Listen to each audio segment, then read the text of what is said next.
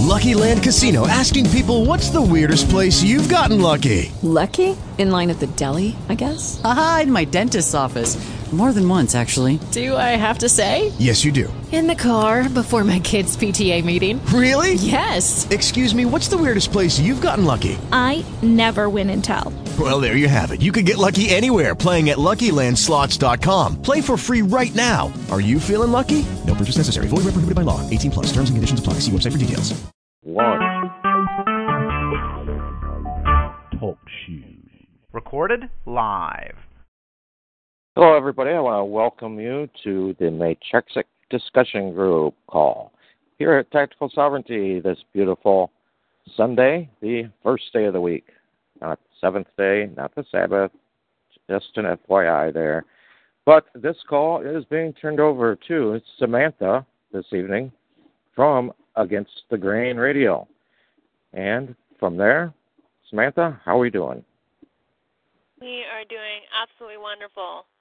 No complaints. There's a lot of snow out here right now, so on one hand it's nice, but on the other hand it's a real pain in the butt. So, it is. That's one thing I don't miss at all is the snow, for sure. Yeah, it's like if it wouldn't matter if it would pile up slowly. If you do it slowly, then it's like, okay, this is manageable. But when you get like a foot and a half in one fell swoop, and then it just continues, and it's like, okay, can you just not? Just not.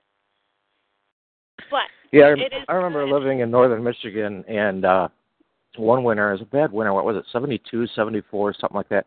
My dad actually had to crawl out one of the windows of the house so he could unbury the front door. We couldn't get in or out because we got one of those big snowfalls, and they kind of trapped everybody in the house. Oh, wow, That's a lot of freaking snow, man. That's a lot of snow. My dad used to tell me stories how, like, the snow would go, like, halfway up the barn, and when the barn's, like, 2.5 stories tall, it's like, that's a lot of snow. Oh, yeah. Well, I remember as a kid, you liked to go sledding, right? So we'd go out on the roof, and you could actually slide down the roof onto a snowbank and just keep on going. You had your own kind of pre-made mountain. Wow. Wow, that is awesome. What happened? You don't get that kind of snow anymore. But then again, that might be a good thing if you're not into snow. So, that's awesome. So, hi everybody. So, this is Sam, host of Against the Grain, hosted through freedomizerradio.com for freedomizers, freedomizing freedomists, all that fun stuff. Today, Brian has so kindly let me hijack his show because I cannot get him on a show on a Wednesday evening. You guys can tune into my show Wednesday evenings at 4:30 PST, 7:30 EST. So we are going to do a little diddly on his show, and then I will be taking this recording and putting it on. This recording will be played on February 14th. So anybody who is going to be listening on February 14th, I am not going to be there or here, or going to try and talk in like the now type of person because I will be off having fun for my birthday. So we are going to be interviewing Mr. Brian Parker today. So, hi, Brian. How you doing, I like to... It's good.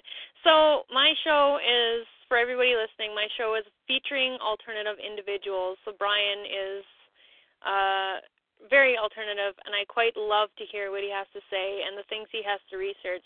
So I thought he would be a perfect candidate for January tacticals, January Sovereignty Month, but unfortunately couldn't get him on for January just due to him not being on Wednesday. So, Brian, the biggest question that I have for everybody that comes on my show, the one that I like to hear the most, is what's your story? What was happening in your life that you were doing your thing, yada yada, and like what was the turning point where it was just like, this isn't right. I got to start researching, or something is just, it kind of clicks, that aha moment. What was the before, the during, and the after? Like, where was it just like, okay, boom, there it is? Well, for me, I'll tell you, I think I had it actually kind of easy compared to a lot of people. I mean, I run into a lot of people who, I mean, they were thrown out of their house, things got foreclosed on, so they started researching things online to see what was really happening, see what kind of rights they had or thought they had, that kind of stuff. Or, they get thrown in jail for something and they've got to figure their way out of the problem. I really didn't have anything facing me like that. What really happened with me, just kind of interesting, is that when I was young, gosh, I would say I was probably about 6 years old at the time. I remember my aunt talking to somebody, and she said the words, capitis diminutia maxima. All right? Now, for a 6-year-old to hear those words, those Latin words, capitis diminutia maxima, and remember it all the way into their 30s, to have it pop back in their head again, to me is kind of cool. But, I kind of knew growing up all along that something just smelled rotten in Denmark, you know what I mean? And my father, for some reason, I don't know if he wanted to just keep me busy or what, but he built 2 of the homes that we lived in, and it seemed like he always loved having a huge yard. And guess who got to mow that huge yard? I did. Well, we had a riding lawnmower, which did make things simpler. Unfortunately, he made me keep the riding lawnmower in first gear. I couldn't even put it in a faster gear. So here I am mowing the lawn, watching ants pass me. You know what I'm saying? And I was like, oh, this is ridiculous. It's take all day. And like I said, maybe that was part of the object too, is, just to keep me busy for a day. It certainly did that. But that also gave me a lot of time to think. And, I would think about, my parents working, paying their bills, other people that I knew and what their life was like and the things that they had to do to maintain their family. And because there's people out there working 2, 3, sometimes 4 jobs, and they really never get ahead, but just enough is taken care of for them to have a stable life, or at least for their family to have a stable life, which is, in utmost importance to all of us. But, in looking at all that, I would think, this can't be the way things were arranged. This cannot be the intent of the Creator. How was I dropped here and told that, at this age you're going to do this, at this age you're going to do that, you're in college, you get married, you go work a job, you work until you're retired in your 60s or whenever Congress decides it's okay for their subjects to retire. And then after that, hopefully your health and everything is still well enough and your bank account is okay enough that you'll at least live for another 10, 15, however many more years and be able to enjoy the creation that we were put here for. And to me, that just didn't make sense. It didn't make any kind of sense at all. Because why would you be put somewhere to work on a slave farm your whole life, and then you only really get to fully enjoy it during, like, your golden years?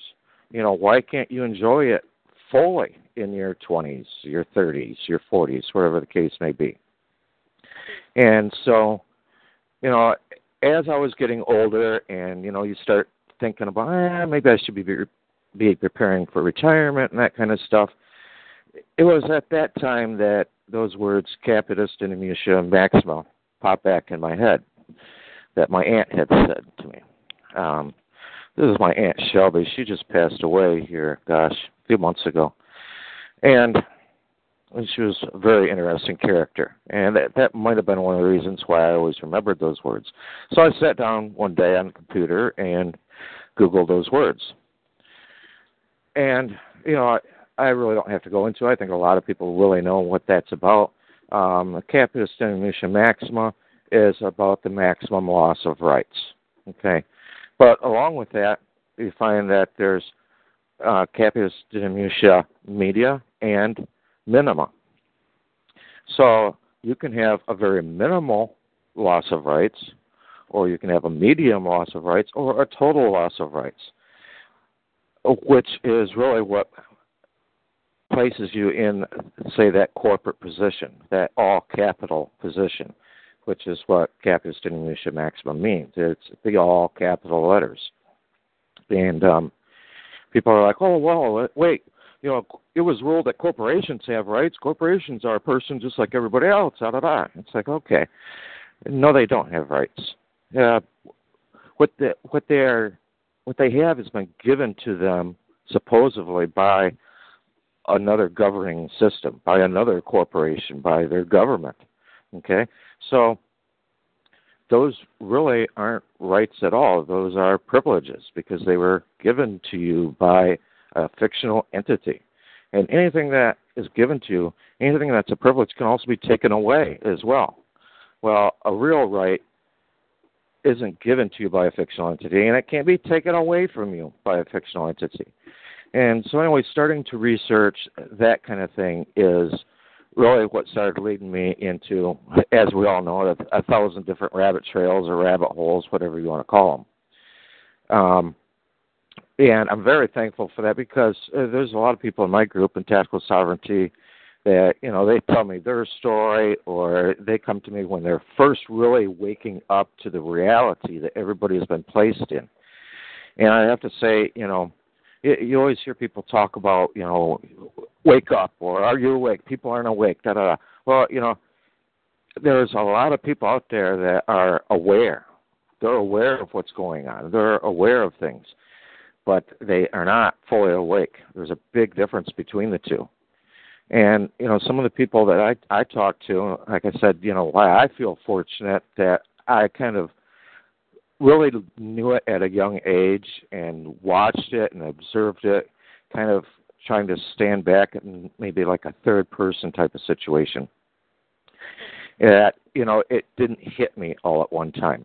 There's people I've talked to that, hey, hit them all at once. I've had people tell me, they're like, my wife is having fainting spells. I'm having chest pains. We just can't believe this shit. And I totally can comprehend that. I can see how it'd be a huge wake-up call. But I was thinking the other day, I was driving home from work, or traveling home from work, whatever. People like to freak out over the drive word.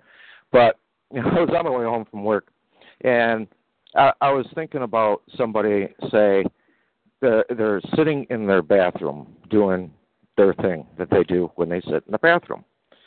And imagine sitting there, and, you've got your Reader's Digest out, whatever, and all of a sudden you hear this noise, and you look up, and the wall in front of you starts to ripple, and it starts to pull back like a curtain. And here this big curtain pulls back, and you see this audience out in front of you. And you're on the stage. You're on the stage, sitting on the commode, And I think that's what a lot of people feel like when they wake up to this reality, is they see, oh, my God, we are just a piece on a game board. That's it, and that's all. And that piece on the game board has no rights. It only has those privileges. And those rights and privileges are things that are directed by whoever's hand is on that game piece. And so, yeah, that can be a huge shock to people. And I'm just very fortunate that I didn't end up in that situation, where, boom, everything got revealed at once. The curtain was pulled back, and, I was placed in that position of, shock and awe, So I actually just went from those words and just started researching things from there, and really learned about what is in charge, what is running things. And I'll tell you what, even the past several weeks, my eyes have been opened up to a lot other things, other than just the fact that we've got a corporation no different than Walmart or Target or Kmart or whoever, It was listed on the stock exchange, right there, right next to Walmart. There's the United States, I've really been having my eyes open that it's even bigger than that. So I'm not really going to get into those details, but I'll tell you, there is a lot of info that is starting to come out now from the spiritual side of things, because what I've really observed is that what the state is doing, what the courts are doing, they're all mimicking spiritual principles. The maxims of law are, or the maxims of equity, those are all mimicking spiritual realities.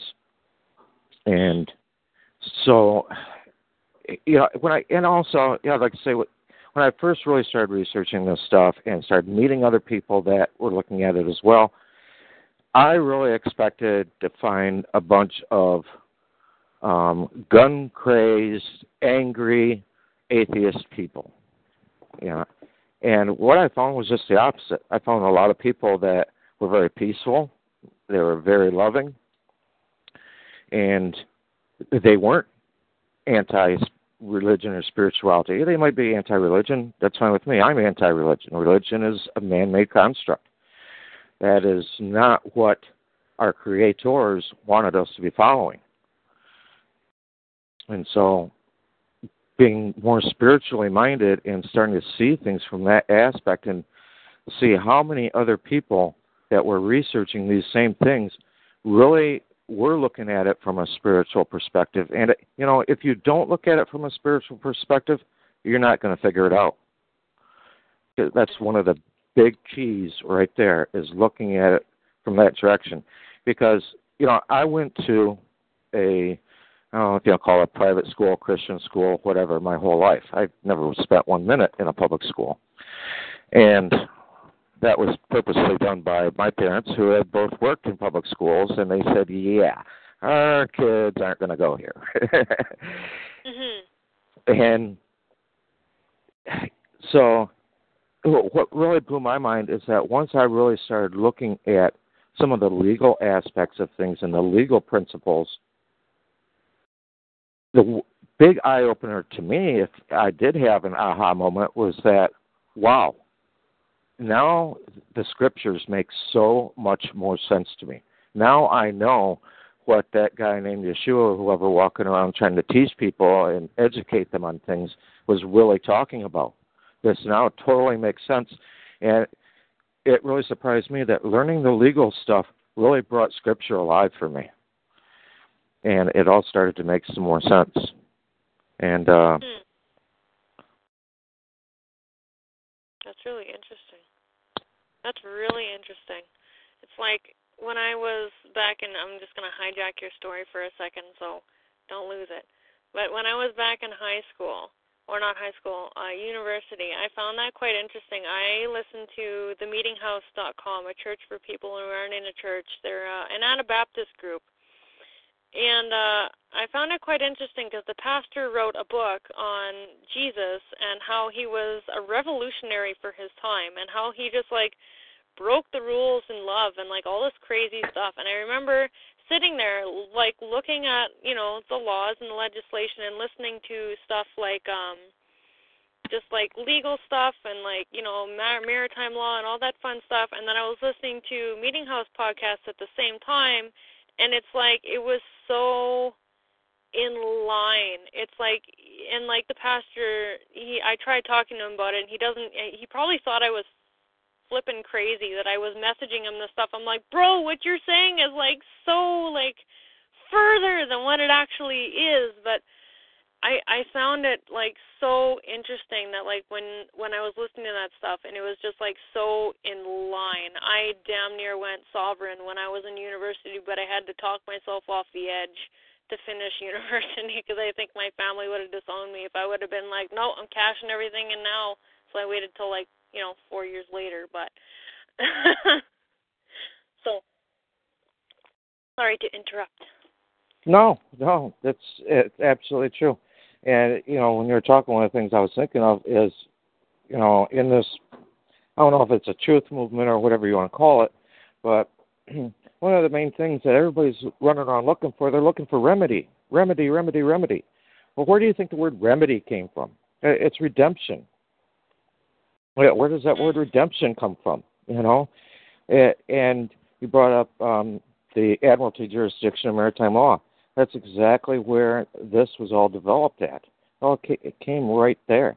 I mean, you've got 3 steps when it comes to that, actually, and people don't talk about the 3rd step. Myself, I prefer the 3rd step. The first step is salvage. The second step is remedy. But that 3rd step is cure. Well, I really don't care about that remedy thing too much. I'm more after the cure. That's what I'm looking for. If that makes sense to you. Yeah, that makes this is really, really interesting stuff. So get it done. Cut it off at the knees where it grows. Well, and I guess one of the things when I started looking at stuff and researching and reading and watching stupid YouTubes and stuff is I was like, people are doing this and you got to file this paperwork and that paperwork and do this and that and this time and that time and put your red thumbprint on there so the CIA can build a database. Hey, there's a good idea. Okay. I thought, it's got to be a little bit simpler than this. So what have the big guys done? What steps were taken at those levels?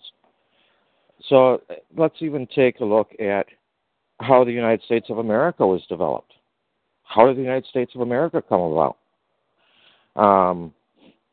I think one of the founding documents was called a Declaration. And what does that do? The Declaration was set forth to say, here, these are the problems. At that time, it was, hey, here's the problems we have with the king. You're an asshole. We don't want anything to do with you anymore, buddy. And Hear you, buddy. Yeah, and we're moving forward with our own thing, Well, how many people have done that? Everybody complains because the system is running totally under presumption, okay, and assumption, and we know what that word assumption means. So, but what else do they have to go off from? Have you given the state, whoever, anybody, anything that defines who or what you are, who and what you serve, and what your standing is? I was pulled over a couple weeks ago, and the officers, weren't just going through my car looking for like a bud laying around or something like that, or a pill or whatever they look for. They were opening up folders and opening up books that were in the folders and reading through the books and stuff like that. And one officer says to me, she's like, well, what's this here? And I said, that's a declaration. And she says, what's it for? And I said, it defines who and what I am. I said, how's anybody supposed to know unless you tell them? Otherwise, they're just going to guess. That's what the state has done all this time with everybody. They just guess that you're one of theirs. Okay, well, you haven't made up your mind where you're going to follow or whatever, so we're just going to pull you into our fold, and we're going to profit off from your energy and your labor for the rest of your life and use that as a surety for the national debt. That way we can be financed, and thank you very much for staying mute. And I looked at the officer and I said, other than you wearing a badge and a hat, if you weren't wearing those things, how would anyone know who you are, what you stand for, and what you're about? I said, have you put anything on the record, to give the public a notice? And up to that time, the officer's eyes had been crossed, and all of a sudden, her eyes opened up and got big, and I could tell she was thinking, wow, that's an interesting concept. And so, and that's really where I stand. I really think that how else is the system supposed to run under anything other than assumption and presumption unless you put your foot down, unless you give your declaration and state who and what you are. That's one of the things that everybody breaks their children of when they're really young. because children know that word mine. You know what I mean? And they know that word no.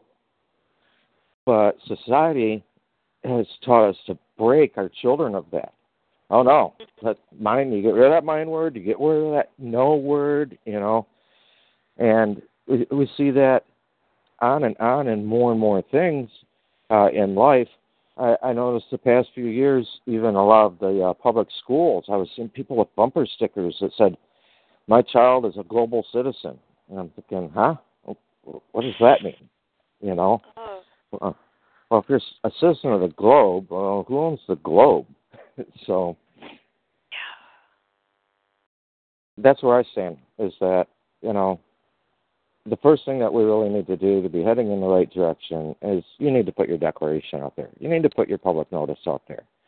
If you go to my Facebook page, the first thing you're going to see under my name is a link for my declaration.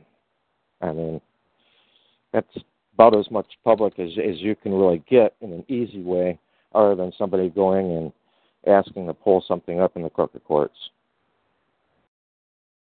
I don't think I've ever seen that under your name before. Yep. Oh, there it is. Huh. Wow. Boom. Right freaking there. I'm going to have to read that after we get off this, because I don't want to be sitting here reading this while we're talking. But that's actually really awesome. And I've seen that, like you open the Technical Sovereignty Facebook group. I remember joining, like, when it was only at, like, a couple hundred members, and it's grown quite large since then. I pop up, and every once in a while it's like 500 members more. I've sent quite a lot of people to that group your way to just kind of tell people to follow along with what you've done with status correction and that kind of fun stuff. Yeah, absolutely. It really blew me away when I started that group. I still am not that computer savvy and all that kind of stuff as far as creating files and sticking them away. And, you know, when I started out and just using your cell phone, you know, how much can you do as far as doing files and things? But I found that I could open a Facebook group, and if I wanted to share something, well, boom, Facebook popped right up. Oh, I could share it to my group. I said, oh, cool. So as I was researching, if I didn't have time to finish reading something, I'd just throw it in there so I could come back and check on it later. And I had it set as a secret group, and a friend of mine I was chatting with, I let them in, and they looked and stuff, and they said, hey, you know, could you open this up a little bit more so other people who are researching these kind of things can find the same info? I said, okay, sure. So I moved it up to a closed group. You know, you still have to ask to get in, still have to ask, you know, to post things and stuff like that, just because I didn't want it to become a runaway train. And all of a sudden, it's like, okay, it's only been, 2.5 years or something like that, and there's over 11,000 people in there now. And it just really blew my mind the way it grew, that there was this many people that had this on their mind, you know. And it wasn't all just people that, you know, had court tomorrow morning and they want a remedy now, you know. There was people just really legitimately researching this kind of info. And to me, hey, you bring these people together, just like, you know, in a spot, maybe like a Facebook group, and, you know, you can work off from each other and play off from each other and meet people. And I'll tell you what, I've had some of the most enlightening conversations I've ever had with some of the members of my group. And I really don't even like calling it my group anymore. It's really everybody's group that's there. That community feel. That is awesome. I remember joining that group, and it was just a couple. I don't know if it was just shortly after it got, you know, moved more public. So I think it was only like 200 and some members when I first joined.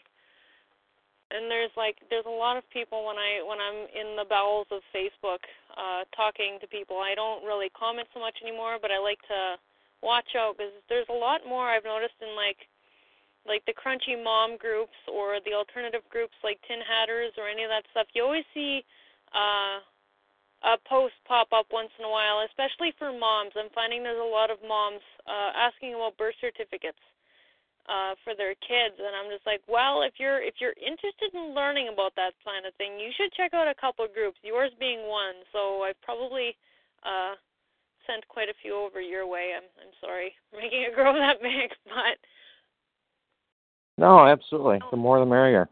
And actually, you want to head down that path of moms and the birth certificate? All right. Like for myself or for you? For a child for potentially any future parent, or in fact, I don't even like using the word parent. A future mom or dad, or father and mother, because really what's happening is that the state is very quick to pick up that child and hold them as surety for the national debt, hold their future prosperity and earnings and properties and things like that as part of the debt. Because, one of the very first things that I was thinking of when I started researching stuff was back when I used to watch TV, there was something I was talking about the value of different nations and the richest nations and this and that. And I stopped and I thought, wait a minute, what makes up the value of a nation? How is one nation richer than another? What do they own? The nation doesn't own anything. What could they possibly own?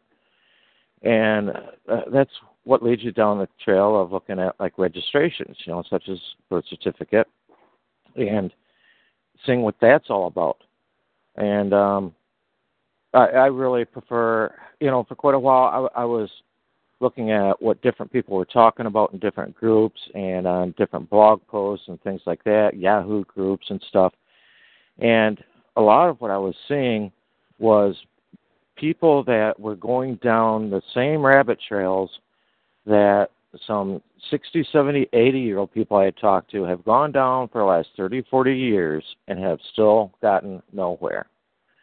And that kind of told me, you know what, that's not really the direction you want to go in. There's got to be something else. And to me, what it really comes down to, like as far as your property, i.e. your child goes, is claim. Everything seems around us to be based off from contract law or trust law. Trust is nothing but contract law. And so you have to make sure you have your claim. Your claim is valid, you are in due course the rightful owner or a possessor. Really, to own something is to be in possession and control. So it's two elements. And, when you've got a newborn infant that you're bringing home, what else do you have more possession and control over? But that little bundle of joy there. And, information, which is knowledge of a crime, is submitted to the hospital for them to be able to submit to the state for the creation of the birth certificate. And normally that info is done about 10 days, sometimes a little sooner, but normally it's about 10 days after a child is born, and that's when they register it. And so right there, there's a little bit of window of an opportunity, giving people a chance, I think, to actually stop and think about things. Wait a minute, here I got this brand new baby at home. I want to protect it, I want to be, that mama lion or whatever, and make sure that nothing happens to my property, that it isn't injured or changed in any way. And I don't think people really think about the legal aspects of things during that time. But I really think they do give you that little window there, those 10 days or whatever, which, I have talked to people that their birth certificates weren't registered for up to a year after they were born, which I thought was pretty interesting. I think somebody was probably just being negligent in their duties there as a clerk or whatever. But my recommendation to anybody would be, make up your own claim and do it. You pretty much know when that child is coming. And you could do that the day before, a week before that child is born, before your property is manifested on this earth. And put that on the public record. You don't have to put the name out there. In fact, I would suggest even stating on that claim that the name is private, period. It's not part of the public. But I'm just letting you know I've got this property, and I'm making my claim to it. So when it comes time for a birth certificate or anything like that, it's like kind of like, you know what, I'm sorry, but, first in line, first in right, first in line, first in time, that claim's already been made. Mm-hmm. And that's my suggestion as far as that goes. Now, as far as, the details of what you would put on there, I'm not really going to get into that, but, I would say a notice of interest is very important. Okay. What about like a claim of right? You could have a claim of right.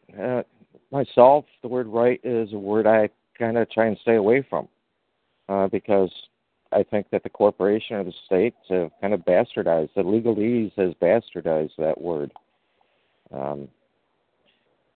Yeah, I was going to ask you, what is your experience on using when you think of a right, you think it's obviously like an inalienable right is like something that you're born with, it's something that can't be taken away. But then like the legislations and international covenant and things like, they use things like fundamental freedoms or inherent freedoms versus inalienable rights. How would you know the difference between those two? I'm super curious, and it's been buzzing on my mind for a few weeks already. Well, with any legal document that's using wording like that, the definitions of the words being used have to be outlined and given to the reader, or they at least need to be accessible. Okay, so that's one of the things I would do, like a document like that from the state where they're using wording like that. I would try and find out how they're using that wording, what they mean by that wording, because very often those words aren't really what you think they are. I'll give you a good example. You're up on Canada. I'm on America, or the southern part, middle part of America here. And so you look at Code of Federal Regulations or USC, United States Code. And very often, right in the very beginning of it, it's going to say to you, or it's going to read to you, in this section, the term da-da-da shall be construed to mean da-da-da, okay? Well, they just told you something really important right there.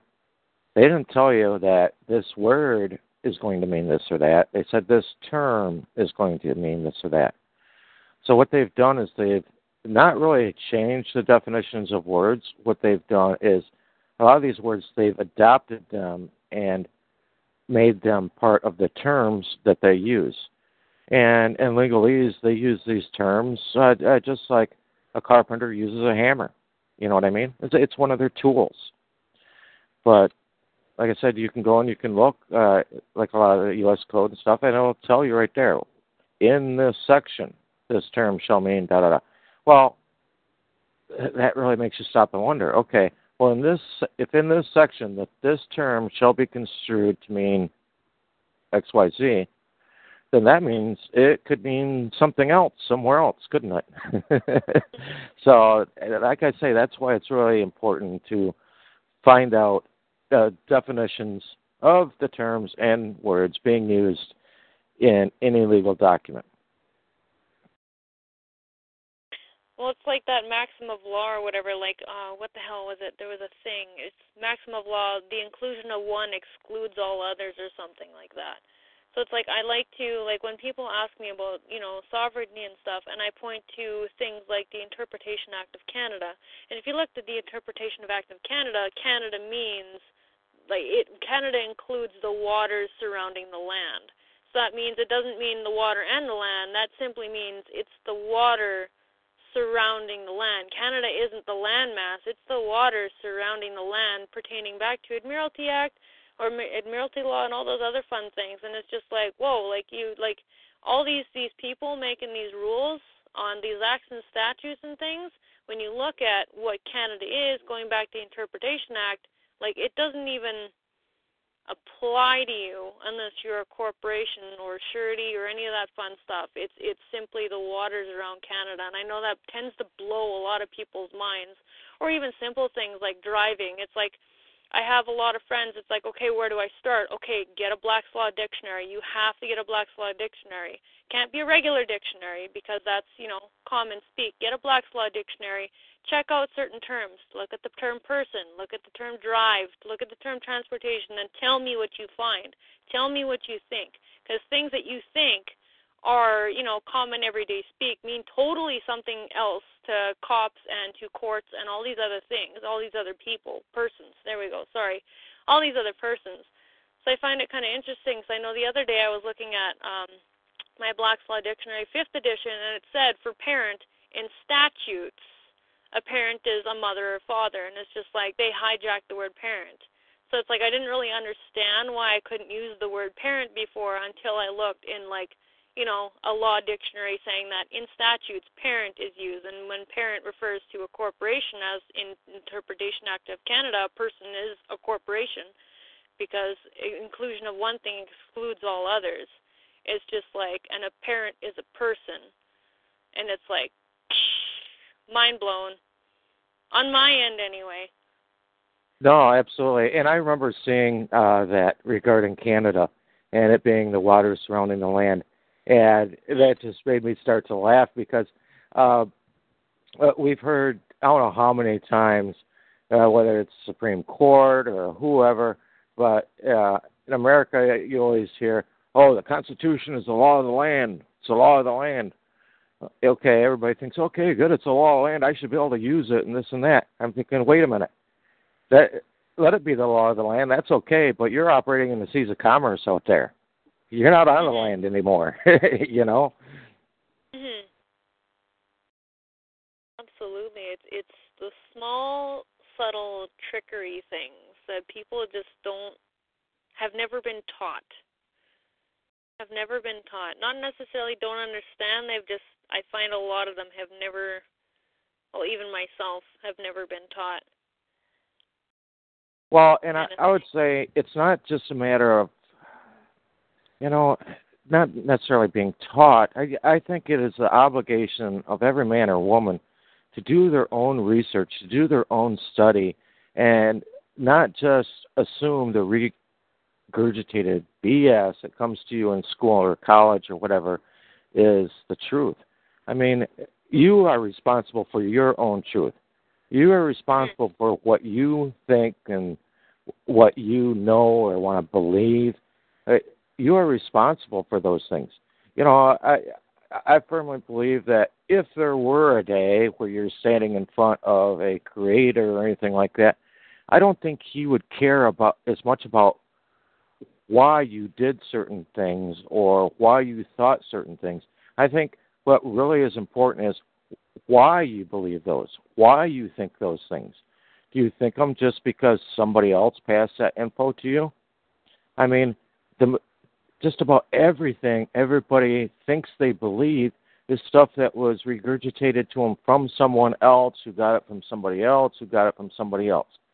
How often have people really dug in and done their own looking to find something that gives standing to their thoughts and beliefs? Because I think that is of the utmost importance, because if you can't have standing to your thoughts and beliefs and something to back them up, other than, well, so Johnny said this or Bob said that. No. If you don't have a good solid foundation for yourself, then you're not going to be able to stand for yourself. And that's the problem most people have found themselves in.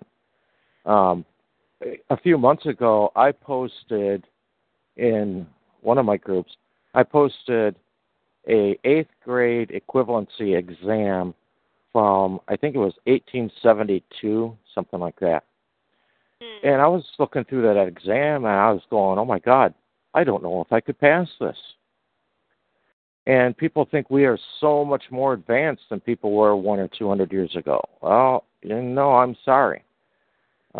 If you look into things that Rockefeller said, because they put a lot of money into starting up the schools. In America, it was called the country school. And they put a lot of money into that and getting it kind of nationalized to where, every town was going to have its school. This is a curriculum that's going to be used. And all they really wanted to do is create a good worker. And that was it, just a good worker.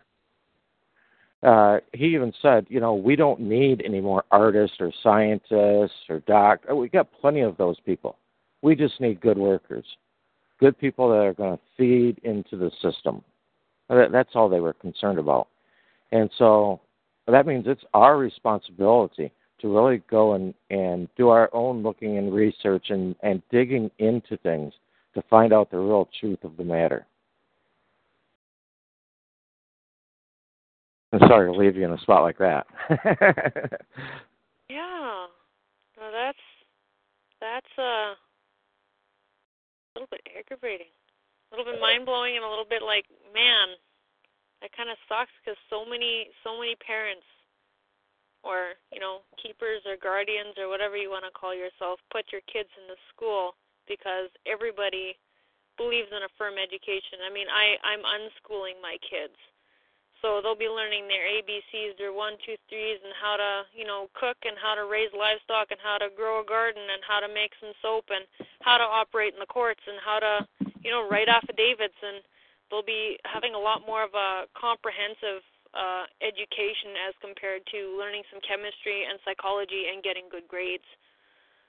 It just kind of sucks for, any kind of individual who is, knows that this is bullshit and still having to put their kids in school because they themselves have to go to work or, to be able to provide for their family.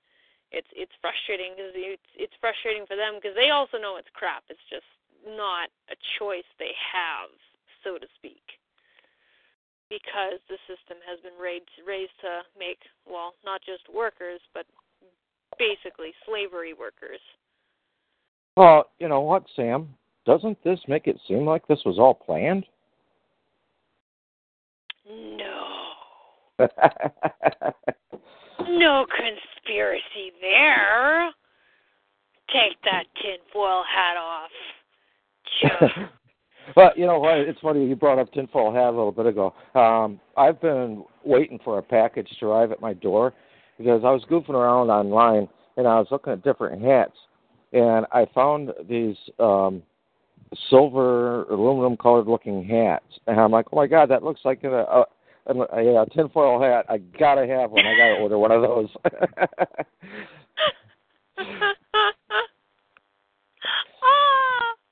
I gotta make one just for fun, and then I'm gonna make a video one of these days, and I'm just gonna wear that hat and just that's awesome. Well, so do you actually ordered that hat?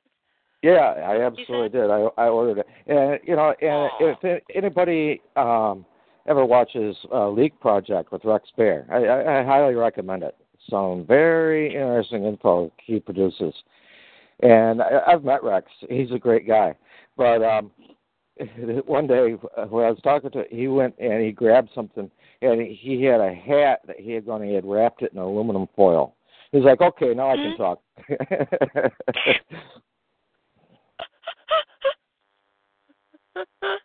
That is awesome! Oh my God, that is so funny. That is well, so you know funny. what? Sorry, that leads into something too. Okay, mm-hmm. And we're laughing about this, but it's actually kind of a serious situation because a lot of things have had that conspiracy theory label thrown or cast on them, and it's ridiculous because that is just one of the tools. Go back talking about tools again. That's one of the tools that the system uses in their propaganda to discredit things. I remember, prior to really researching things, I would hear something mentioned about Illuminati or whatever, and I'd kind of roll my eyes. And the more and more digging I did, I'm like, yeah, there's got to be people behind all of this that's really going on, and oh, holy crap, yeah, that Illuminati word, there might be a little bit more to this than we think. And, they try and dispel a lot of this stuff with calling it conspiracy theory or, oh, you need to wear your tinfoil hat or something, and that's just, it's craziness because it's when people are getting close to the truth. then they want to discredit you. I notice in different forums, people start talking about various things, and all of a sudden you hear people coming out and they start calling each other names and bashing each other and stuff. And it's like, well, you know what? If you want to know who the government troll is, to me, that's your best sign right there of a troll, because that is one of the tools that they use. Here in America, what was it? I think it was in the early 50s. There was a Smith-Mundt Act that was written. And in the Smith-Mundt Act, it basically said that propaganda could not be used and lies could not be used to sway the American people. Then later on, I can't recall when it was now, it was in the last 30 years, there was like the Smith-Mundt kind of Reorganization Act or something like that was written, where they went and they totally changed it. And they said, yes, it is okay for the government to put forward false information to sway the minds of the public. And you start looking at different people on TV, whether Anderson Cooper, you watch that program, and you see so many of these people either are or were CIA assets or worked in the government at one time. There's one in particular, I'm not going to bring his name out, but he went straight from the CIA to having prime time news on CNN. Never supposedly went to college to learn broadcasting, anything like that. Went straight from the CIA to being a talking head. And it's like, and you are still watching TV, you're still bouncing from one news channel to another, starting at 5 o'clock in the evening till 10 o'clock at night. Yeah, okay. And I'm wearing the tinfoil hat. Wow. That's, did not know that. I know back in university, we were talking about the idea of, what actually happens in reality versus what's on the news. And I remember we were talking about, murder. It's, very, violent crimes, like murder, for example. It's, 1 to 2% in Canada, but it makes up 60% of headlining news on TV. So the idea that, older people think that the world is getting more violent, well, it is, but getting more violent and, kids are crazier nowadays. I mean, kids were crazy when grandparents were kids, and before that, it's just crazy and different things. And what was it? I remember, depending on the location, upwards of 85 to 90% of people get their current events and news from things like television and radio.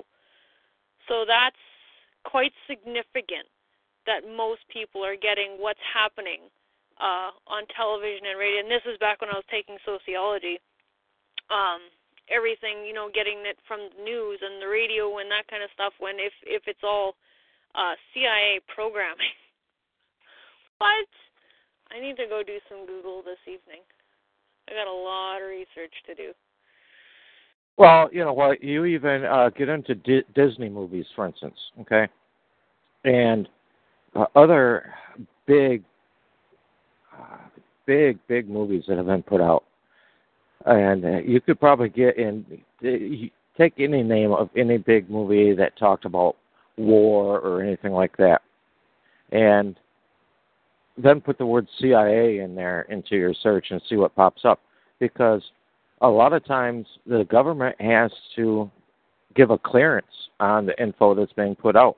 And they might strike a bunch of stuff that's in there.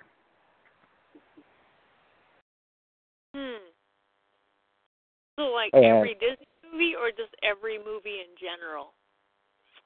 Well, actually with Disney and with a lot of the comics, Marvel Comics, you can even look into that. A lot of the writers are people that held government official jobs at one point or another. Or they worked for an NGO, which they say non-government organization. Well, I'm sorry. Why are these NGOs doing so much work for the GO?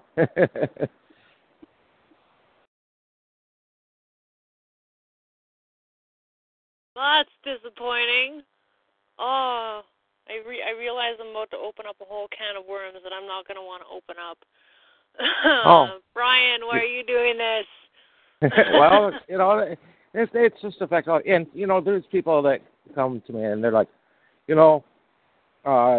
you're just bringing everybody down and depressing people. And you know what? To me, no. To me, it's enlightening. I'm happy to find this stuff. I love it. I think it's awesome. Because what really depresses me, my father died here like 10 years ago. And I wonder and I think, how much of this stuff did he know?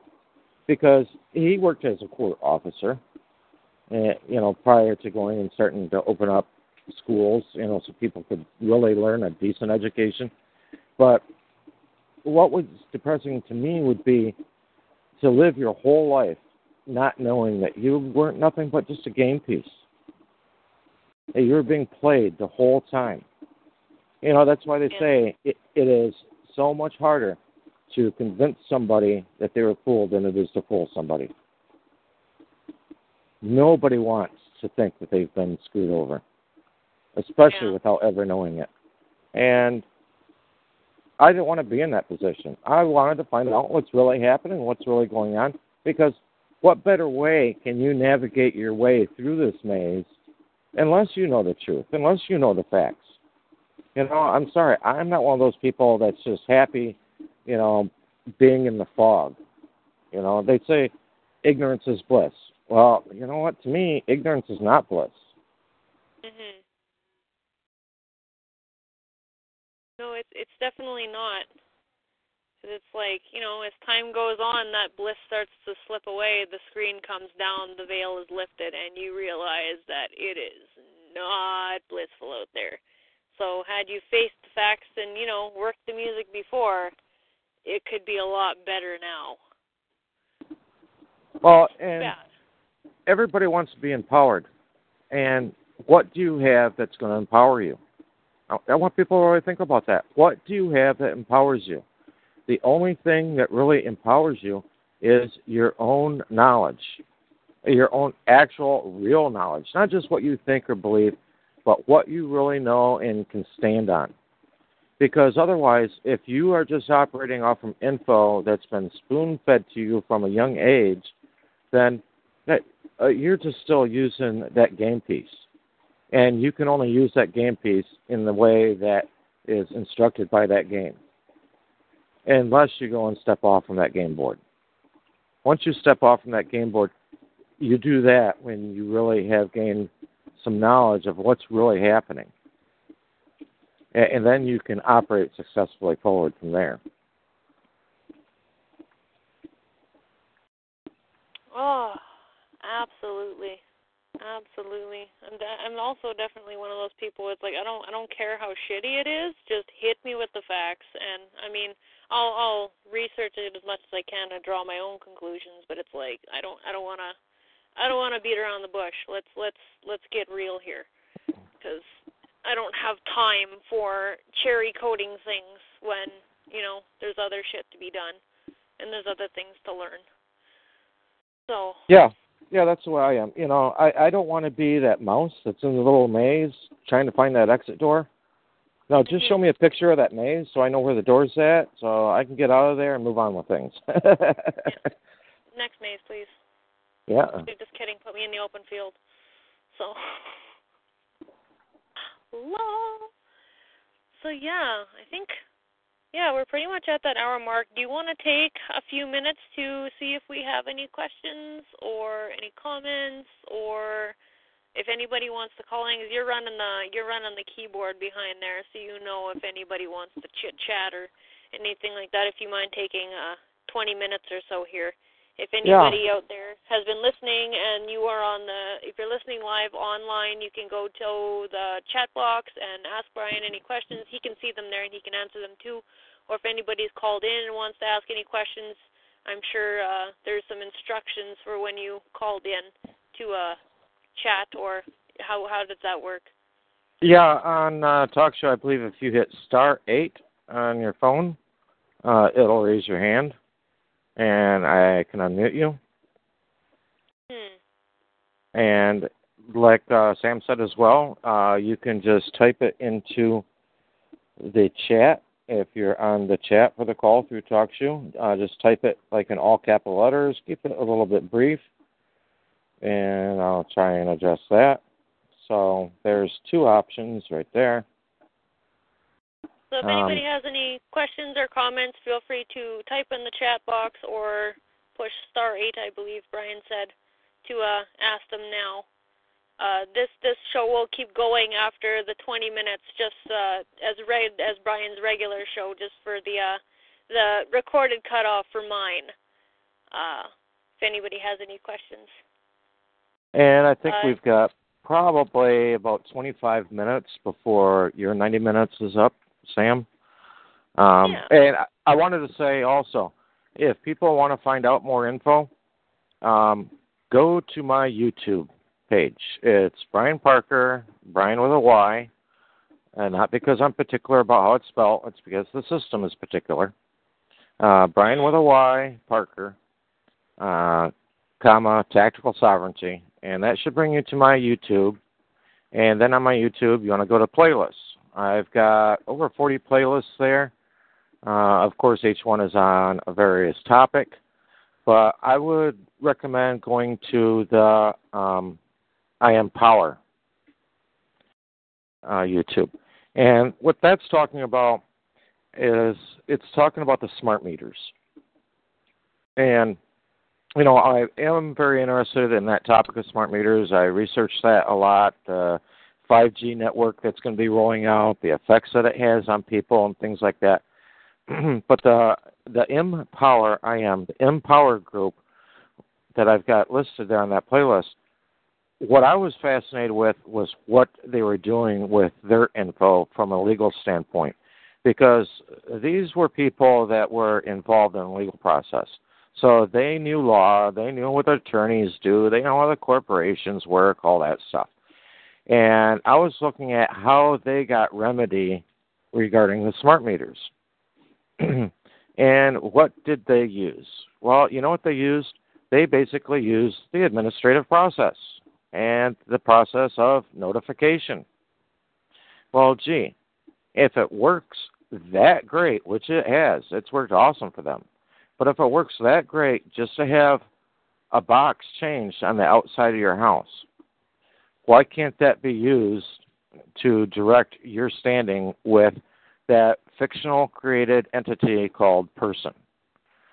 And I think that's one of the biggest hurdles that people have mentally to get over, because you hear people say, oh, I'm not the name.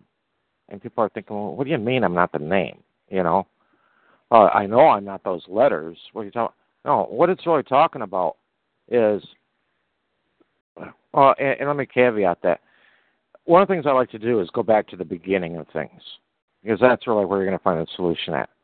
And in the beginning of things, when you're talking about the United States, which is not the United States of America, the United States is the company that runs the United States of America, you go into their codes and go to the very beginnings of their codes, which is 1 U.S.C. 8. It talks about person.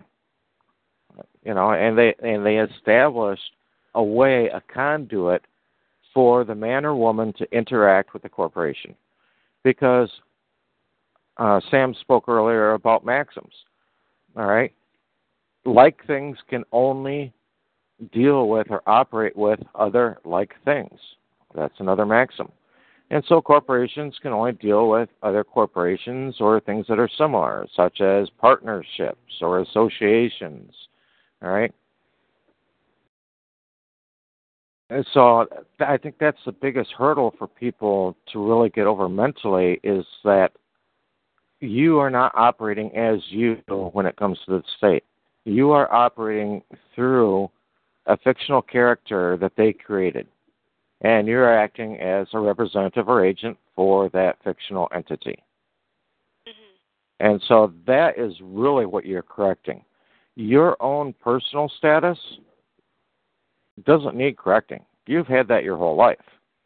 What you're correcting and bringing notice to is your relationship to that fictional entity that they created for you to operate through.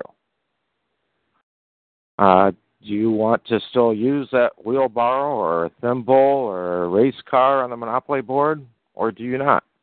Do you want to take ownership of that thimble, race car, or whatever on the Monopoly board and then control it yourself, or let them control it?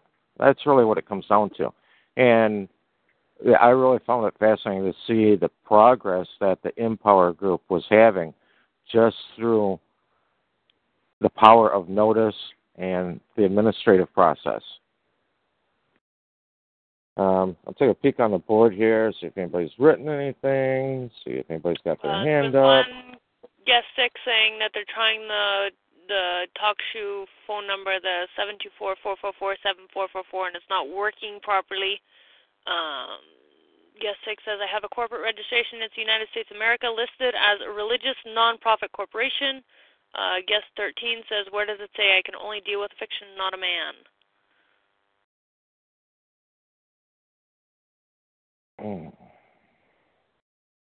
Okay. I'm bringing those up now.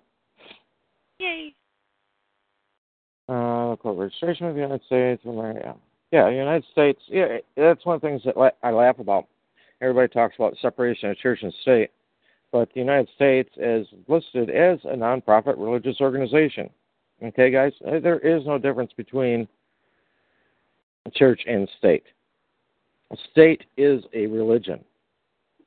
If you don't think that state is a religion, go into any type of public forum, go into the VFW, for instance, and start talking about this info about the United States and some of the things that it's done around the world, and see some of these guys. People are giving their lives daily around the world right now for this corporation. Okay? If that's not a freaking religious belief, you tell me what is. Where does it say that they can only deal with a fiction and not man? You know what? They're not going to put that right out there. They're not going to list that anywhere for you and tell you that. Those are some of the dots you have to connect when you start understanding contract law and corporate law and trust law and how things interact with each other. That's just one of the basics. I think they kind of expect people to have a little bit of a mind of their own and not have to be told everything. And if you have to be told something to believe it, then, well, I guess that's a different issue. I don't know.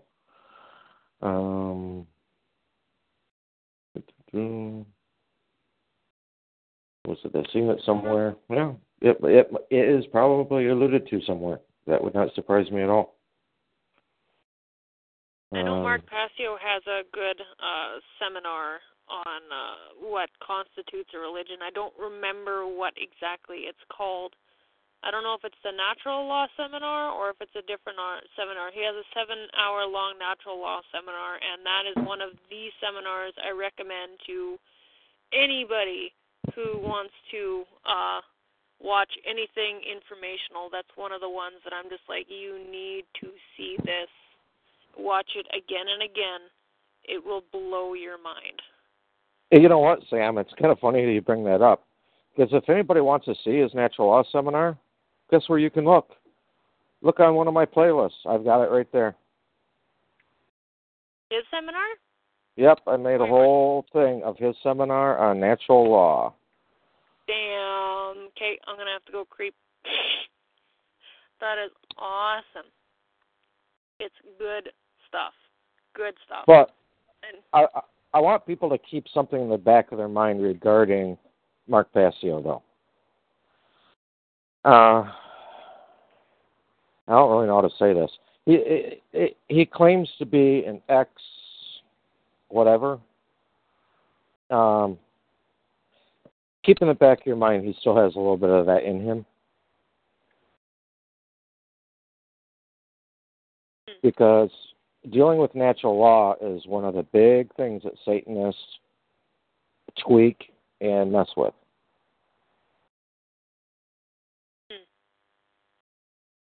That is interesting to note. I mean, last week Clint Richardson was on this call, and Clint has said this very briefly before, but he stayed at Mark Passio's home. And that X part, maybe not so much. The what? With the ex-Satanist thing, yeah. Oh.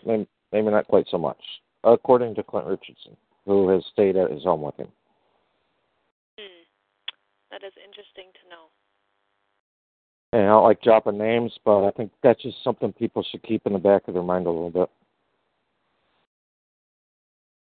I mean, we always need to be, I think, very leery and weary of where we get info from. Always weigh it. Don't soak it in like an empty sponge or whatever. We really need to find how much it resonates with us and how much sense it really makes.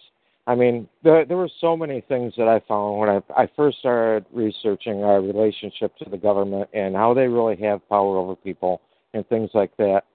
And I saw so many things that people were saying to do and stuff, and it's like, that doesn't even make common sense. You know what I mean? It's not even realistic. And when I really dug in and found that, oh, yeah, there is a way that you can take back control, and guess what? It also makes sense. It is realistic. It's not a matter, like I said, of putting your red thumbprint on a document so that CIA can create a database of these so-called sovereign citizens or anything like that.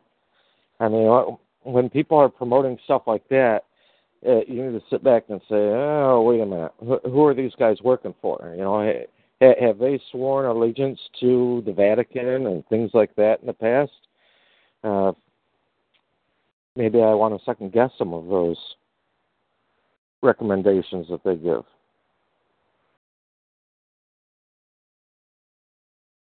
That is interesting. Like that make you really think and question. And that's one of the things that I like to read info from or hear info from is people that make you think. You know what I mean? People that really make you start to question things. And that helps you decide for yourself in your own mind what is really good, reliable info and what really isn't. I can't remember where this statement came from, but this was something that made me think a while ago. Somebody was talking about religion and churches and things kind of that realm.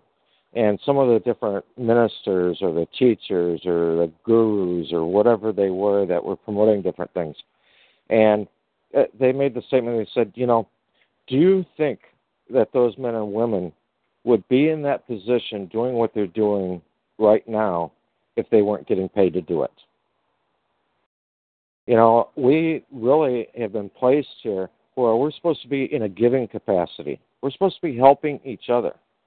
Anything we find out, hey, we need to be shouting it from the rooftops. We need to be the watchers on the wall, telling everybody this stuff. But if somebody's there just doing it because they're bringing in a buck, then maybe you might want to question a little bit of the so-called knowledge that they're trying to share with you.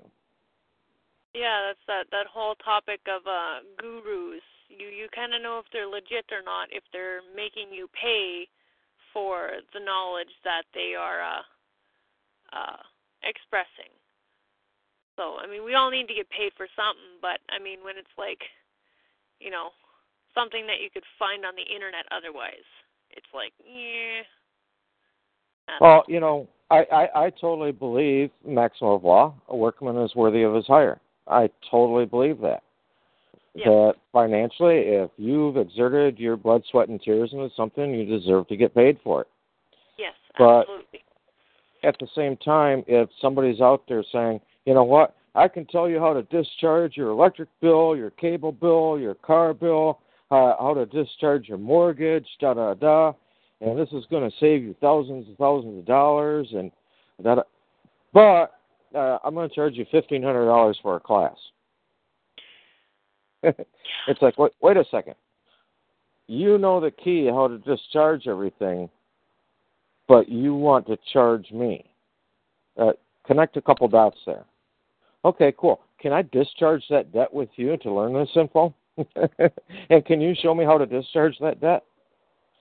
Yeah. That's the one little piece they always miss. They can discharge everything else, supposedly, but they can't tell you how to discharge the expense of purchasing their info from them.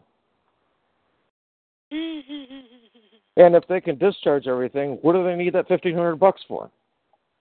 You know, exactly. Any info I put on the group, and I pretty much just post like what I've done. I post what I've done after I've seen some sort of result from it or something like that. I don't necessarily show all the darts that I've thrown, you know what I mean, to see what sticks or whatever. But I put everything out there for everybody to look at and decide on themselves for free. I don't charge anybody for nothing. I would never charge anybody for anything. Because, you know what? This stuff isn't taking away from my ball game. Because I don't watch ball games. It's not taking away from me going to the movies and getting indoctrinated, or going to church and being indoctrinated. Because I don't do those things. For me, I wasn't meant to be on this planet to go to ball games or go to churches to get indoctrinated or any of that kind of stuff. I was placed here to learn this stuff. And if I was placed here to learn this stuff, then I must be learning this stuff so I can show it to other people.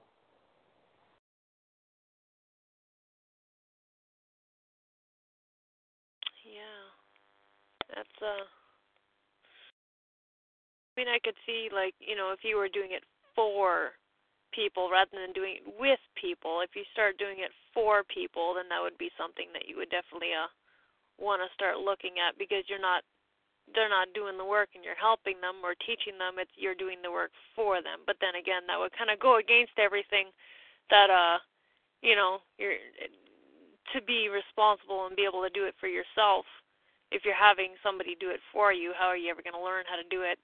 You know, in case you have to do it again down the line, or, you know, in case something backfires, then it's like, well, I don't know what he did. So, yeah, it was absolutely. a comment here. Absolutely. Okay, I will share this with you. The LDS Church, the bishops, stake presidents, and others are doing it without pay, and many people involved in the church are not doing it for pay. Guest sixth comment. Yeah. I'm fully aware of what the LDS Church is doing and where they originated from. I would recommend anybody really interested in LDS to explore that. And while you're exploring how the LDS is set up and how they operate, also jump over and look at the Masons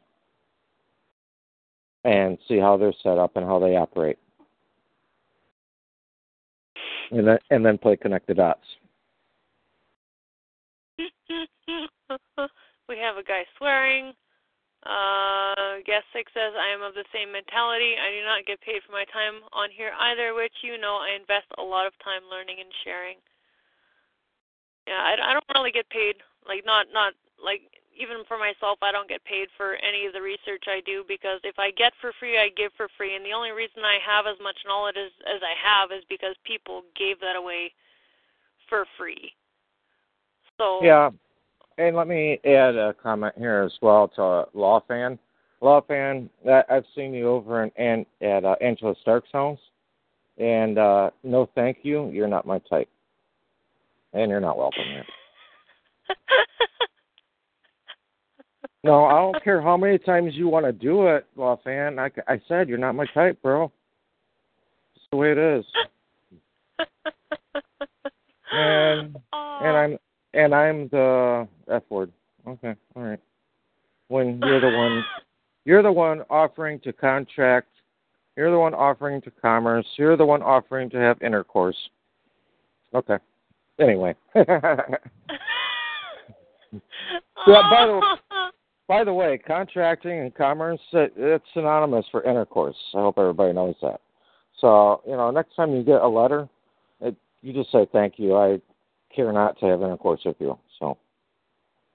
I'm enjoying this chat. This chat is kind of making me giggle a little bit. Oh, he left the chat. Well, that's too bad. So, yeah. That's going to make my day. I'm going to listen back on this recording someday, and I'm going to laugh so hard into tears, it's not even going to be funny. I'm going to be like, what's the context of this? Oh, yeah. That one time that guy said a bunch of really bad words in Brian's chat box. Yeah, right. This dude calls himself Law Fan, wants to have intercourse with Brian. I mean, so this is, maybe we did not caveat this call correctly. We didn't let people know this was not a porn chat room or whatever.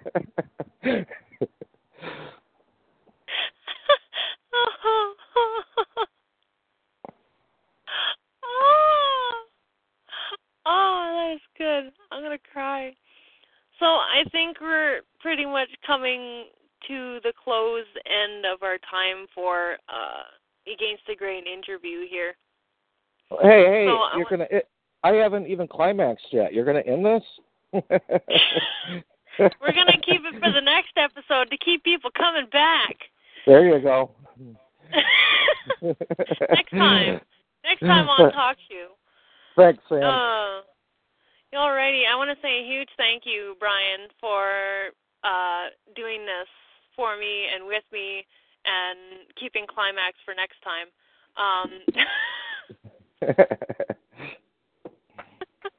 Thank you very much. I quite enjoyed this.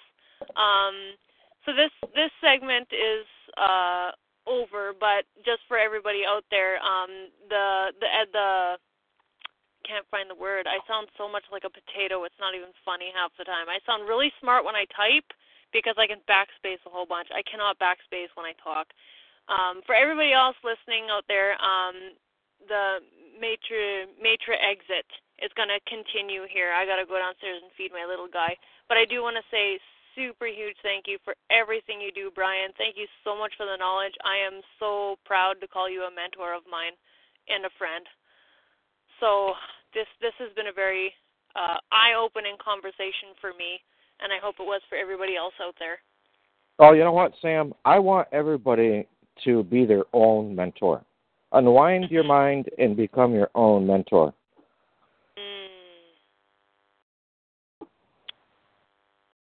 Diddled. Mind diddled. That's good. I like that. That is good. I do like that. All right. Yeah. Thanks, Sam. We had fun tonight. Besides the mentor thing, anything else before this little segment is done? I'll save it for my climax next time. Well, I guess I'll have to have you as a show again or a guest again. So I'm going to hop off, and for everybody else, have a very good evening and continue enjoying your chat with Brian. This has been a very good conversation. So have a very good evening, guys. Bye-bye. And go check out Against the Grain.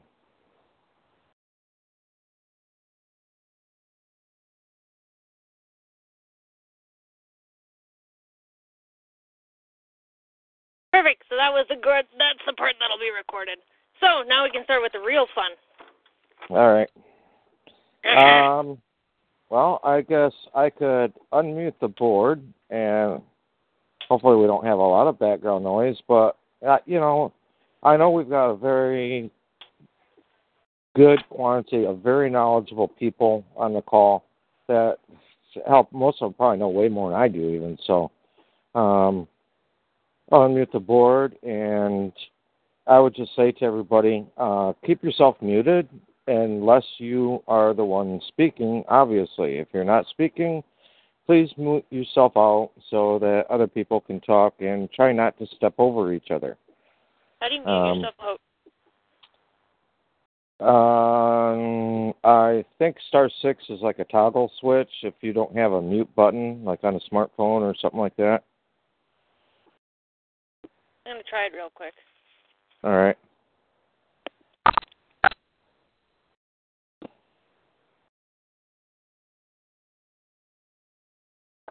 Oh, snap, it actually works. Oh, it does? Okay. That was Does something work. I remember. I remember that from a long time ago. I've never had to use it, or I normally always keep myself muted when I'm listening to other people's calls. I normally try not to interject, but all right, let me unmute everybody, and I'm sorry, I will not have oral sex with you. All right? So vocally, nothing will happen. And I'll just mute you back out. So anyway, I'm going to unmute everybody.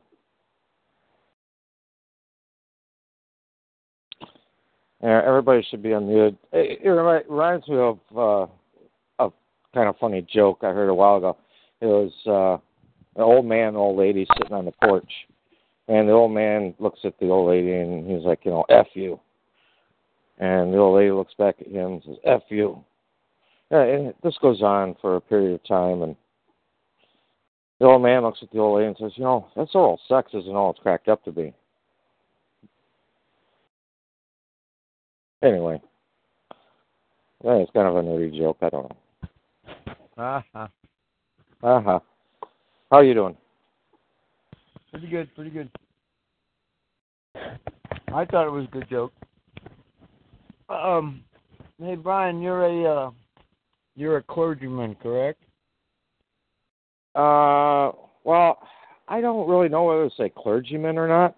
What I've really acquainted to is that I've made a decision as to what I'm following and what I'm not following.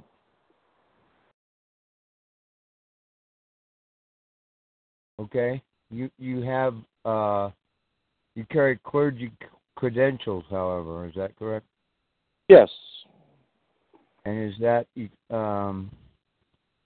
I don't know, you call yourself a minister or a pastor, and is it a particular church or ministry?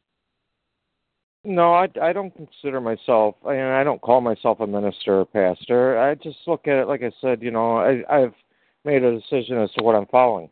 One of the things that I looked at quite a while ago was the First Amendment, okay? And to me, the First Amendment and the first sentence or the first couple lines of the First Amendment is the only thing that really matters, because it said there that Congress shall make no law, something like regarding an establishment of religion. And so you go and look at those legal words as far as establishment and stuff, and you find that you yourself, your own man or woman, whoever you are an establishment. But how have you established yourself? Have you established yourself? If you've not established yourself as to who you're following, then it's going to be assumed or presumed what you're following, and that throws you directly under the state. Now, after that first line or two of the First Amendment, where it said it was not going to respect any establishment religion, okay, then that's fine. That means everything written after that is for the establishments that have not defined who they're following or what side they're on, because there's two sides running. You can be on the side of your creators, or you can be on the side of the state. And if you don't dictate that, then there's where the assumption and presumption kicks in.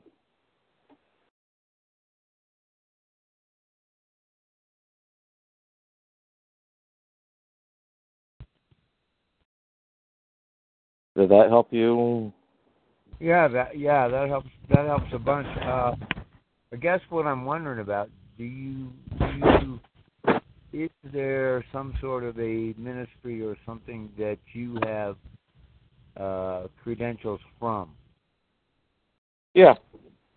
I use Universal Ministries out of the Chicago area, because Universal Ministries is not founded or formed under the IRS as a 501c3 or 501(a) or whatever you want to call it.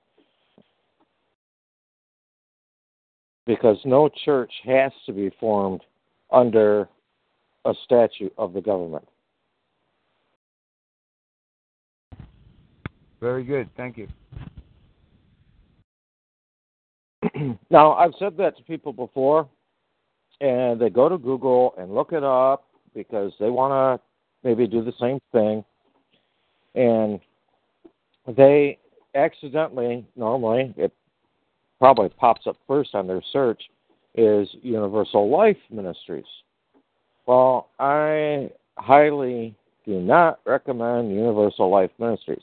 I know at one time their headquarters was at the Church of Satan in New York, okay?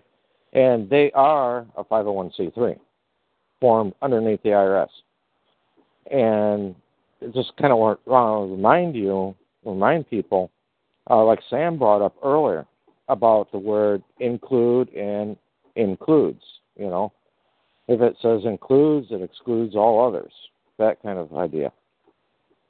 But if you're formed under, you got to pay attention to that word under. If you're formed under the IRS, well, guess who's ruling you? If you are a spiritual creation and you're operating in a spiritual realm, then how can you be formed under a construct of man?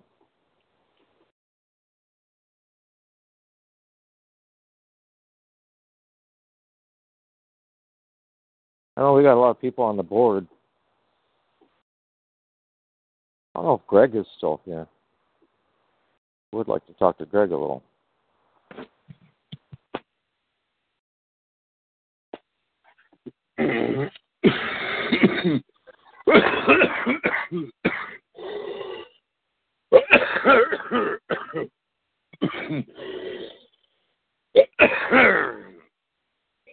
No, I don't really know how to respond to that. Yikes.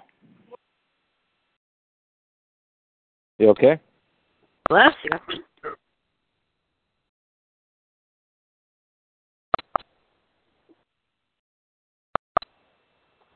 All right, well, if anybody had any comments, legitimate comments to make, or something they want to talk about, go for it. Otherwise, I guess we can end this call. You know, to me, it's all about learning who you are, where you're from, and where you're really at. Because people have been lied to about that their whole life. Everybody has been born into a family, but they're told growing up, you know, what religion they're following, what nationality they're following, right down the line. And they spend the rest of their life defending those things without ever coming to a point where they realize what all those things really are all about and being able to create their own standing on what they really believe or know. Yes. And even when it goes into spirituality, I'm sorry, I don't think our God has grandchildren. So just because your mom and dad were Pentecostal or Catholic or Baptist doesn't make you that. Only you make you who you are.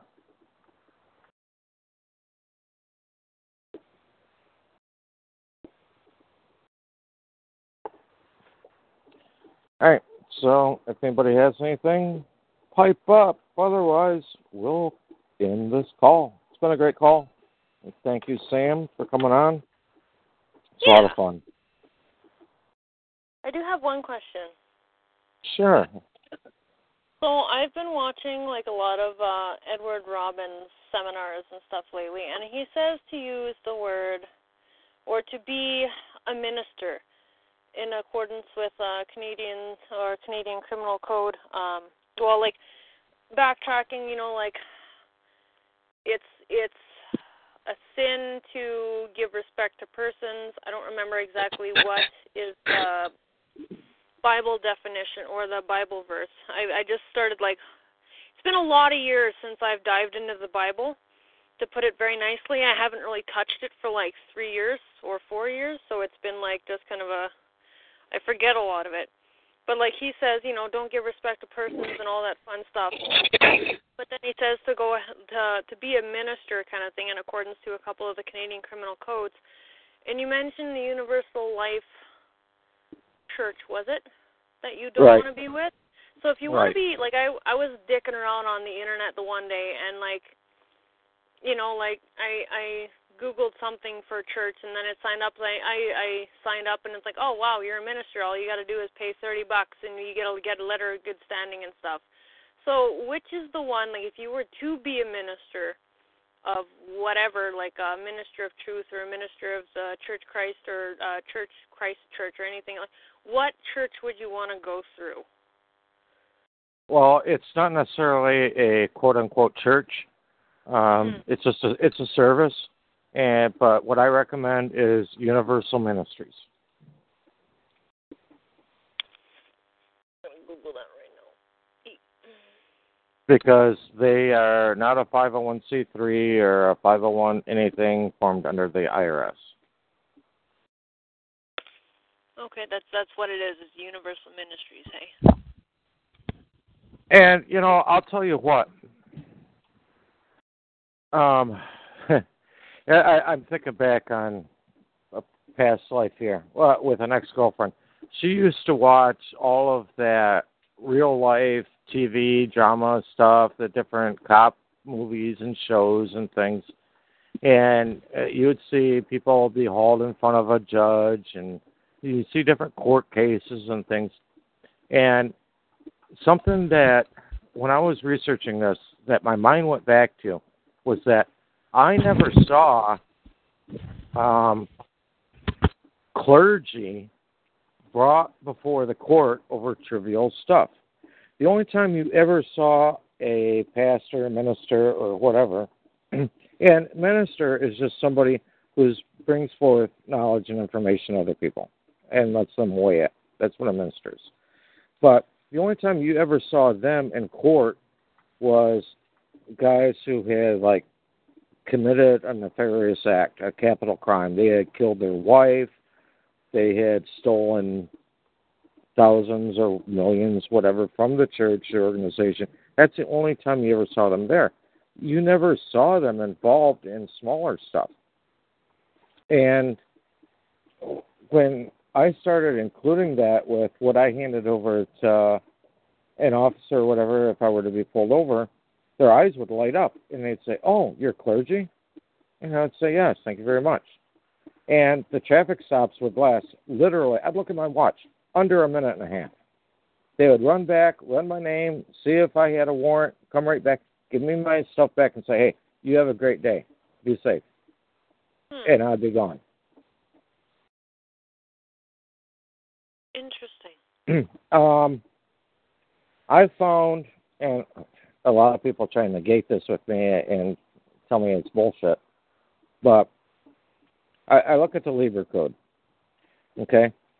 Lieber Code was General Orders 100 by Abraham Lincoln at the onset of the Civil War, because he wanted a third party to lay out the rules of what was going to go on during the Civil War with the people and with the standing army that was on the soil, okay? And I for various reasons, believe we still have a standing army today if you just look at the police force, okay? Because if you look at the Army Code of Regulations, who can wear stars, who can wear American flag on their shirt or on their shoulder, or what? You have to be in the military. Otherwise, you're not allowed to wear those things. Anyway, the Lieber Code starts right out, and it pretty much tells you the only way that it can be removed is by the CEO, by the president's order, or by the vote of the people of Congress. Okay, none of those things have ever happened, which means that the Lieber Code is still standing. So I tied this Lieber Code into the First Amendment, and I looked at Article 53 of the Lieber Code. Article 53 of the Lieber Code says that if the standing army should encounter hospital workers or clergy, they should not be seen as POWs and held, but should be released. Which to me, once again, it's like, oh, people who have taken sides. Clergy has taken a side as who they're following. Hospital workers have taken a side because they exist to help each other. Both of those intertwine, clergy and hospital people. Those intertwine with each other because they are both in existence to help out mankind and help their neighbors around them, whether it's spiritually or physically.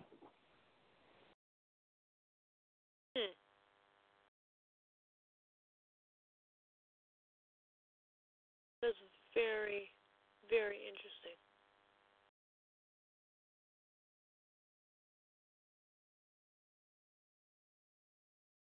So I think, that is part of, like, your declaration.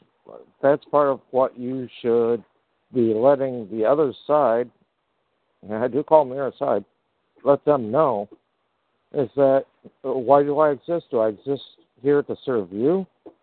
Or do I exist here to serve my fellow mankind?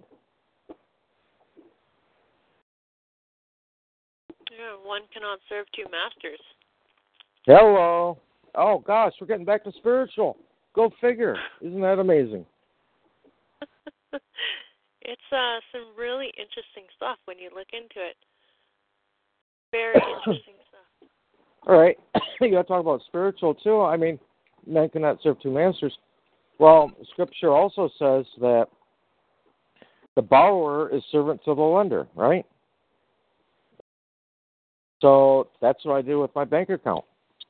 People open a general bank account and you receive interest on the money you deposit.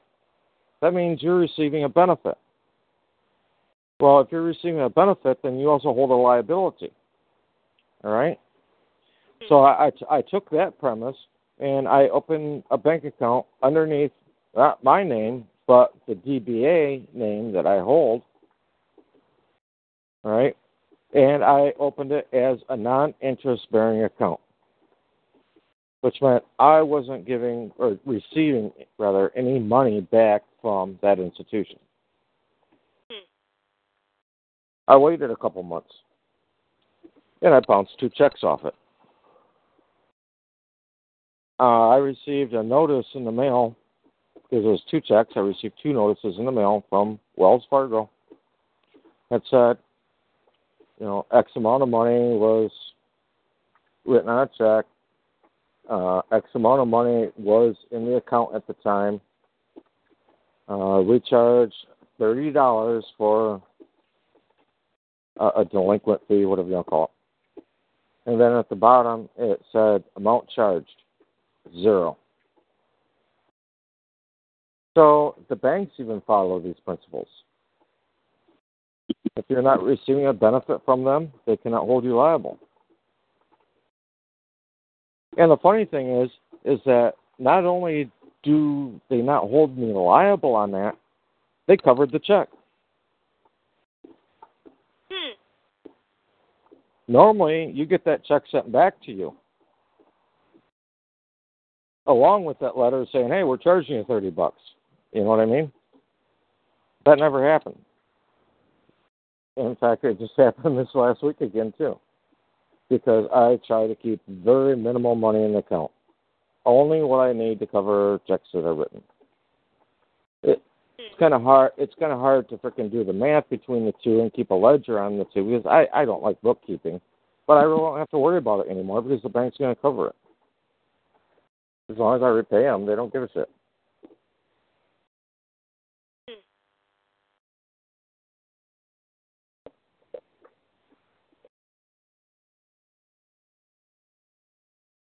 Which to me means, like, for instance, say somebody that's renting. If you've got your stuff set up this way and you don't have enough money for rent this month, don't worry about it. Write the frickin' check, send it out. If you can cover it within 7 to 10 days, after that check has been cashed, you're going to be fine. Because now the bank's on your side. The bank is, I don't want to say, certain terms I don't want to put in, but it's your servant. The bank is now your servant instead of you being the servant to the bank.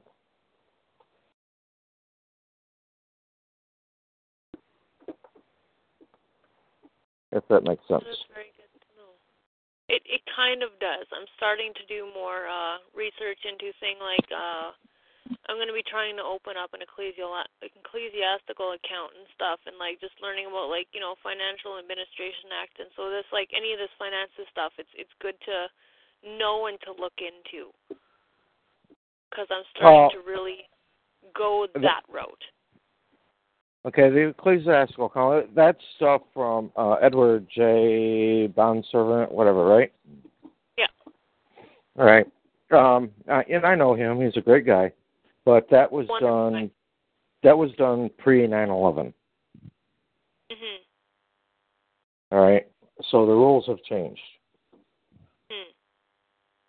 And I would recommend, well, in the United States, it's 31 CFR. But I would recommend looking into the banking laws, like for Canada or whatever. Yeah. Because that stuff really doesn't work anymore here. No. But I mean, he opened it in BC, so I don't know how that would work or if that would work down there using that same tactic. But like you said, it probably wouldn't work down there anymore. Well, British Columbia, and I don't know if you remember or not, or Canada, you may not remember, but they adopted the Patriot Act, or parts of it, and created their own. I think it might have been you that asked me about it a few months ago, and I sent you Canada's version of the Patriot Act. Probably was. I'll have to look at it again. I look at things and then it just like slips in my mind, and I've only got so much room in there when I've got kids. I found I was able to have like a lock and key mind before I had kids. Now it's like I worry more about how much the banana is squished that my child is going to cry.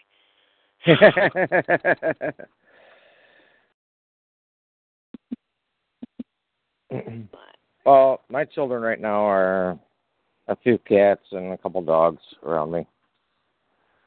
And they're much easier to take care of. As long as I keep the bowls full, they're fine.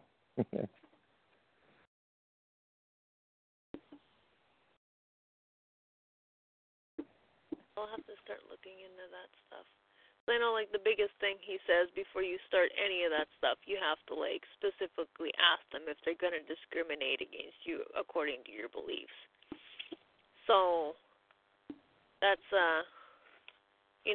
and then you go on to describe your beliefs and with proof and stuff, and if they discriminate against you, then obviously that's something else you have to deal with, but... Okay. You're absolutely correct there, and that's actually what was being addressed in the first line or two of the First Amendment, which, that's for the United States. But what I recommend to everybody, and I've said this for a long time, and now the past year or so, people are using it, and they're going, oh, my God, this stuff works. And that is that you use international law. Get away from the statutes and codes of the United States. Get away from the statutes and codes or whatever of Canada or whatever country. If they're a member of the UN, start using UN stuff because these countries have placed themselves under the UN and they're operating under international law. 100%. And that is the stuff that will work. It doesn't matter if it comes right down to trying to get your child back, get your property back. Use the Convention on the Rights of the Child. Everybody is going to court and they're fighting over parental rights. Don't be fighting over parental rights. You're fighting over the wrong argument. You need to be fighting for the rights of the child, period. That's all that matters. Kind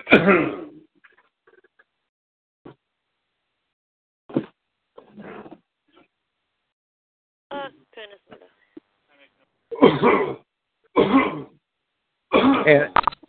And they always pit the man against the woman and stuff, and give the child to the woman. That way, it keeps the man fighting. Well, who's bringing in the most money in the family? Generally, it's the man. That means the courts are going to make more money doing it in that manner, because the man is going to keep coming back. He's going to keep petitioning. Where women financially probably wouldn't be able to do that, so the courts wouldn't make so much. And besides, it's the woman that brought that vessel into harbor.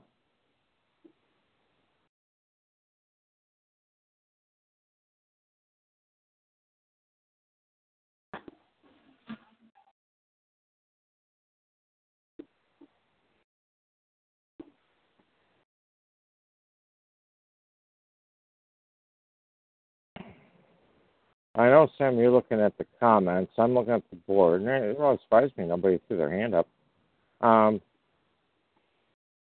It's fine. So I'm going to look at the chat. Somebody mentions Gaddafi. Why? That is why Gaddafi was killed. Yeah, you're absolutely right. Do people know the regime that Gaddafi was operating at the time and what things were like in his country? I mean, sure, they all fought against different sects, sects, but for the general part, in Gaddafi's world, when you live there, say for instance you all go to college, and they couldn't teach you what you needed to know there in Libya. They would pay for you to go to college in another country. They would make sure you had a home.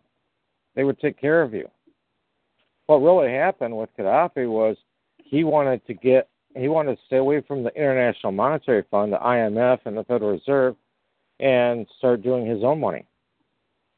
That was his demise.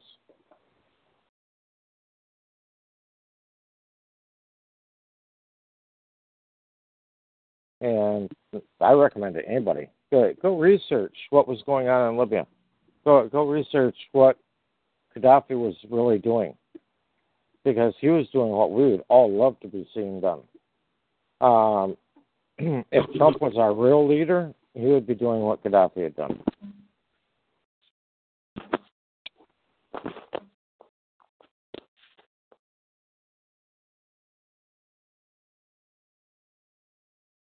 All right. I think it's probably about time to end this call. We're going on, knocking on the door 3 hours here. So if anybody wanted to bring something up, this would be a good time. Otherwise, I'll end the recording.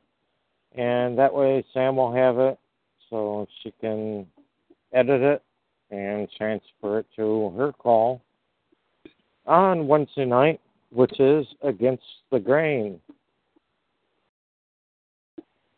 At what time? Sam, are you still with us? You bet. Against the Grain, Wednesday evenings, 4:30 PST, 7:30 EST. This specific episode will be aired on February 14th, my birthday, so it'll be quite exciting. Hopefully, maybe one of these days I can have Brian on live call on my show. That would be good. Just saying, Brian, you should come on my show, live show, one of these days, like a year down the line or something. Just saying, I think people would really love you over there. They love you to pieces here. Well, all right. Somebody just sent me a message about something they wanted me to talk about, so I'll hit on it quickly before we end the call. And I would love to. Unfortunately, Wednesday, since it's like an off weekday, is a big day at my workplace. They give away a whole bunch of money. They give away a whole bunch of IOUs which is hilarious. And people flock for those things. But anyway, if I ever could, I definitely will. And you'd be the first to know if I'm available. But anyway, somebody was asking me to talk about PMAs. And maybe I should have brought this up during the call that you're going to have on your show, but we can do this in the future. PMA. A PMA is a private membership association. And people need to realize that these associations are what is running the world. If you go and read stuff from Quigley, Quigley talked about it. He talked about rings within rings. Well, these PMAs are rings within rings. If you look at the prosecutors for the court, people can go just Google this or use your favorite search me engine because they search you while they're searching them. There is the Prosecutors Association. There's the Judges Association. By the way, the Judges Association goes all the way back to Italy. It's where they're founded at. You can look at the Clerk of Courts Association. And you know what? These are no different than your HOA, your Homeowners Association. And the Supreme Court of the United States has ruled that it is totally okay for you to join a private membership association, a PMA, and give up all of your rights to follow the rules and obligations of that PMA. And that's also what the DMV is. It's a PMA. So I hope that was enough. But we can talk about that maybe on your next call, Sam. You bet. That would be super fun. Yep. All right, guys. We'll end this call tonight, and I'll see you all next week at the May Chexic discussion group at Tactical Sovereignty. Yay! Yay! Thank you very much. Thanks, Sam. Good night, guys. Have fun. Hello, it is Ryan, and I was on a flight the other day playing one of my favorite social spin slot games on ChumbaCasino.com. I looked over at the person sitting next to me, and you know what they were doing? They were also playing Chumba Casino. Coincidence? I think not. Everybody's loving having fun with it. Chumba Casino is home to hundreds of casino-style games that you can play for free anytime, anywhere, even at 30,000 feet. So sign up now at ChumbaCasino.com to claim your free welcome bonus. That's ChumbaCasino.com and live the Chumba life. No purchase necessary. VGW. Void where prohibited by law. See terms and conditions. 18+.